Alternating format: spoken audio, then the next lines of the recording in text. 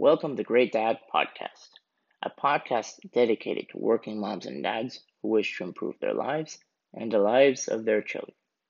I am Hans, supply chain manager by trade, with a bachelor's of business administration and a bag full of life experiences which you cannot learn from school or any extracurricular activity. On today's episode, I will be giving you three tips on how to clean up your home. Now, this may sound like a daunting Herculean task, but I assure you it is not. All you need is three tips in order to make it happen, because you, as a father or a mother, as a parent, you have to maintain a certain order in the house. It is important that the children understand what order is, because disorder, there's enough of it outside of the house. And what we want to demonstrate to the children is what order is and how we can, first of all, make it, and second of all, maintain it. Now, the reason why I'm doing a podcast on cleaning up the house is for the last week I have been at home. My wife and daughter has been away, and there was so much time on my hands. I could dedicate it with useless things like playing video games, going outside and drink beer, or any other activities that a man or for that instance anybody would do on their free time. Now, me being a practical guy, I don't particularly like playing video games or go outside and drink beer with friends, especially when I know that there's something that needs to be done. And that something is what compels me to do what I did. So, the rule number one, or the tip number one that I give to you, especially when you have a really messy place, is start doing the 80-20 principle. Just to give you a quick context, what 80-20 is. Pareto, an economist from Italy, he had found out that 80% of the wealth that Italy has was owned by 20% of the population. And he would review this principle in all other aspects of life, whether it be promotions, whether it be relationships, whether it be anything. And his observations have been confirmed that 80% of our actions is used with 20% of our time. Now, how I use this to help me sort through all my junk and to make sure that I do not make a blunder is looking at the things that we have, making it an overview of what there is, and seeing what is it that we used in the last 3 to 6 months. Now, what I actually do is I set it up in 3 piles. The things that we use often, like almost daily, we toss it onto one pile. The things that we use from time to time, we put it on the second pile. And the things that we haven't used since 3 to 6 months or ever, we toss it on the last pile, on the third pile. Now, by doing this, you're actually doing a triage of sorts, seeing what has been used, what has been more or less been used, and the pile of clothes or pile of rubbish that is left are things that you haven't used at all.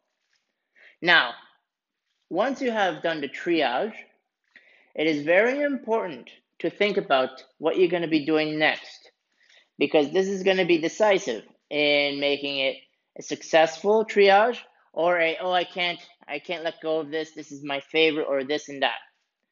This is where it's important to be logical. Ask yourself these questions. When you go to the pile, do you say, am I ever going to use this? Yes or no? If it's a yes, then what I do is I take one out of the pile and toss another two out. That way I am sure that I am not going to be taking everything back in, because we still have needs of these things. For instance, if we're going to be having sweaters and we have tons of them, do we need 10 sweaters? I think not. Especially when you are regular with cleaning out your clothes and such and your different styles, 3 would be more than enough. So three to sweaters. So then you say, okay, I like this one, I like this one, and I like this one, or I like less this one. I toss it out. I toss the rest out. That way, you have already made yourself clear that you keep 3 articles for 10, making sure that you toss out anything else which you are sure you're not going to wear. And by making sure that you do it, you put it in a plastic bag and you put it away so that you can either donate it or give it to someone who's in need of it, or you just do whatever you want with it. Give it to like a organization which could use it to make puppets. I don't know. But the decision is yours in the end, because you are the one who's going to be doing the house, cleaning up house, as they say. So, tip number 1, doing a triage. And during that tip, you do a triage of the most used, less used, and not even used. And by using the not even used and less used, then you do a triage again, going by, okay, am I going to use this? Yes or no. When it's a no, then you toss it out. If it's a yes, then you can keep 1, but that would mean you're going to have to toss another 2. That's what I do to make sure that I don't keep unnecessary junk in the house. So that's tip number 1. Tip number 2. What about the toys? Oh boy. When it comes with kids can grow so attached to toys, and it is very difficult for them to let go of the toys that they love to use. And this is where it's really critical to know what is your child's proclivity. When I say proclivity, I mean, does your child love to play more with dolls if it's a girl, or with toy cars if it's a boy? Is there like a certain preference that you observe in your child that goes automatically for one thing and leaves out the rest? There, you're able to make 2 choices. One, well, your child is not there, you do a triage again of the things that you've seen them use more, things that you've seen them use less, and the things that you haven't seen them use at all. Then you bag it, then you prepare it, and then boom. Second option, and this is when you have children at home and you are uncertain. And this is what I mean, uncertain. If you are a busy parent like me, it's very important to know that you don't want to toss your child's favorite toy. That would be a war crime in their eyes, and we want to avoid that by all means. But that being said, we can set up certain rules. When you have your child over there with you, sorting out through the toys, you can see, or you can say to your child, look, we are going to do a sorting out of your toys. Now, we can do it 2 ways. One way is that you show me all the toys that you want to keep and we throw out the rest. Or, for every toy that you keep, we have to toss out 2. So in that way, we are sure that we are not going to be accumulating too many toys. Now, it's very important that you have your child involved in this and encouraging him, saying, wow, that is a great job, that is a great effort. I know this is really hard. I know that this is not going to be easy for you, but I know you can do it. It takes a lot of effort, and I know you have it. And encouraging your children to clean up after their own mess.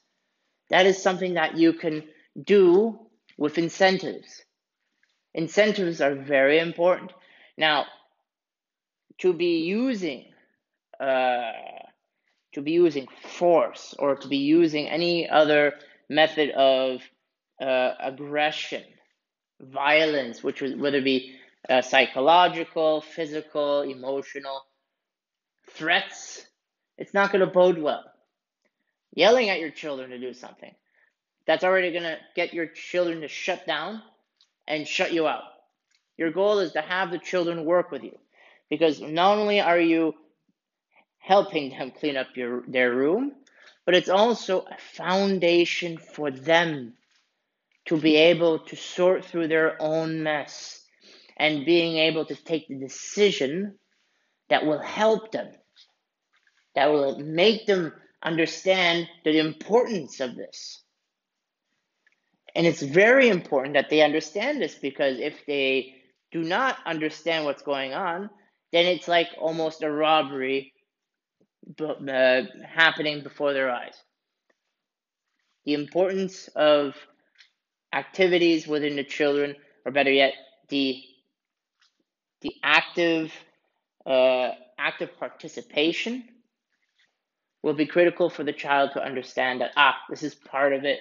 I've seen daddy do it. I've seen mommy do it. Well, why not? It's not that bad as it sounds or it looks.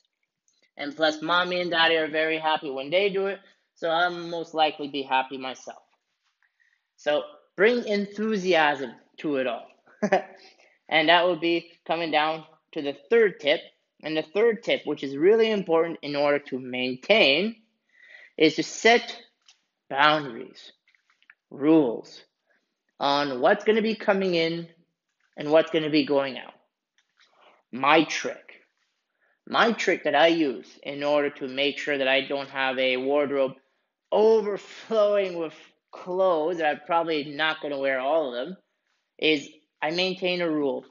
For every one new article, whether it be one pair of pants or one sweater or whatever, I have to toss out 2 items. 2 items. Now, this may seem a lot, but I'll tell you, with all the promotions, with all the sales, and everything else which is going on in our marketplace, sale, sale, sale. This is a really big sale going on. Come and get it. Limited time only. And we are sucked in. And we could be sucker at times. So once we get suckered in, we have more clothes than we need. That's what I do whenever I get suckered in. For every one article that I get in, I toss out another 2 in order to keep my wardrobe fresh. And also, if there's anything which is broken, ripped, or anything which is fading due to heavy washing or whatever, you have a reason. You can actually say to yourself, look, this is not to my interest. This is not making me look good. This is all faded, ripped, torn, stains, whatever. You toss it. Because there's nothing worse than having clothes, which is not only too many clothes, numerous, but also clothes that do not serve you well. Getting the clothes that serve you well is important, because it'll be the representative of you. Representative of you outside without saying one word. Remember, ladies and gentlemen, body language is one thing, but in appearance, a clean, professional, and upright appearance communicates a million messages. A million messages. Already, just by looking at someone you see who is very well dressed, clean clothes, looks really neat, tidy, already you have all of these impressions. The neurons are just hitting it, and they go, wow, that looks like a great person, looks like he's taking care of himself. awesome job.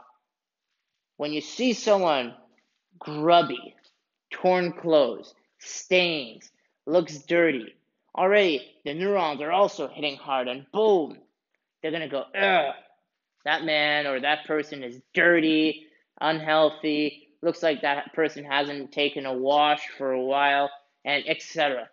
So important, important. Though image isn't everything, and you cannot judge a book by its cover.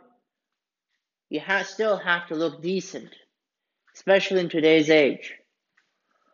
Whether it be you're going to be going to the office, to a job interview, to go see friends, to meet up with a date, or to see your child's teacher, these things are going to be critical.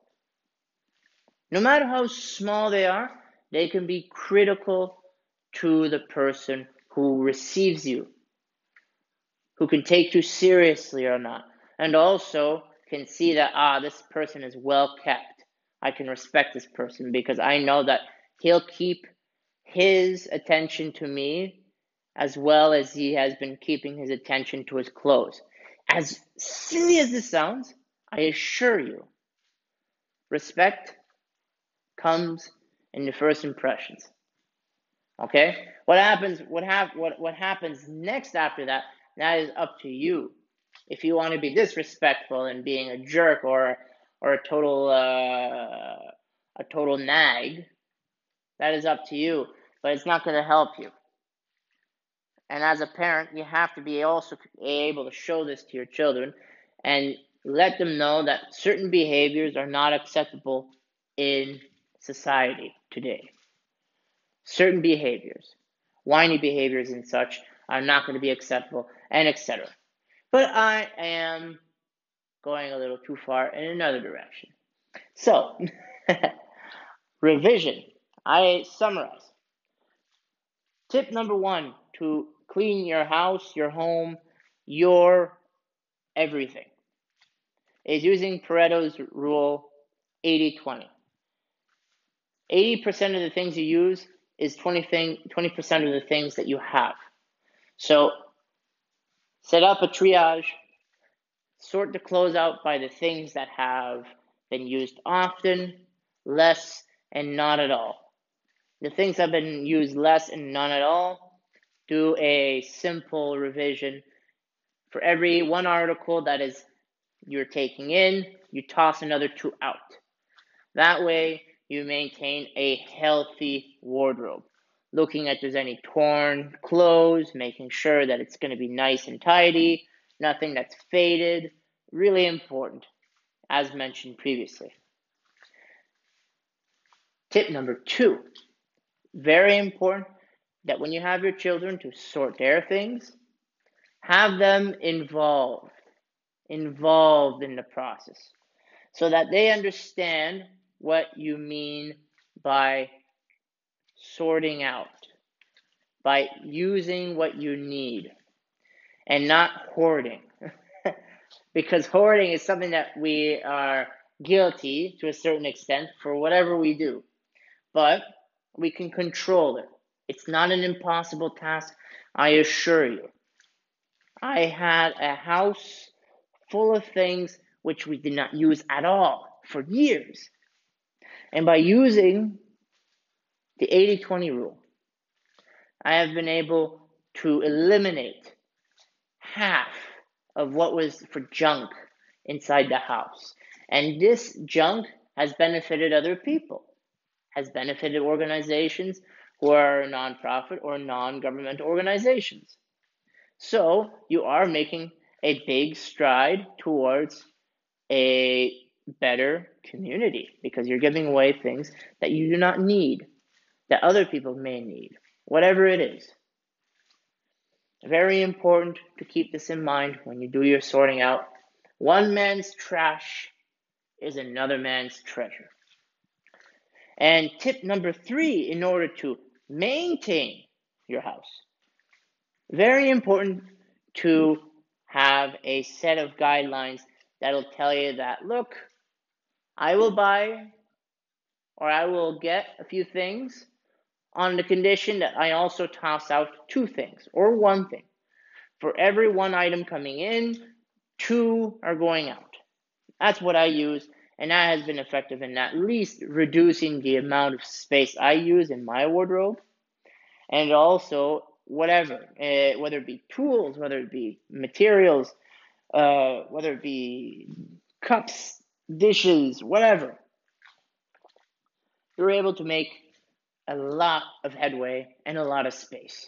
And once you free yourself of these materialistic attachments, you feel more freedom. When you walk through your home, you feel that, wow, I feel good to be home. And that is an important feeling that the kids have to see too, because they will adopt. They will adopt what they see. If they see you maintaining, sorting, preparing, giving, they will do what they see because that is what children do best. Like little monkeys. Monkey see, monkey do. And it's very important that we, as parents, guardians, whoever, when we are doing these actions, we are doing it with the intention of maintaining balance and order. Because if there's one thing that children need most above everything else, is balance and order. Because at least they know that here is a place of harmony, here is a place of order, and that they have the power to maintain it.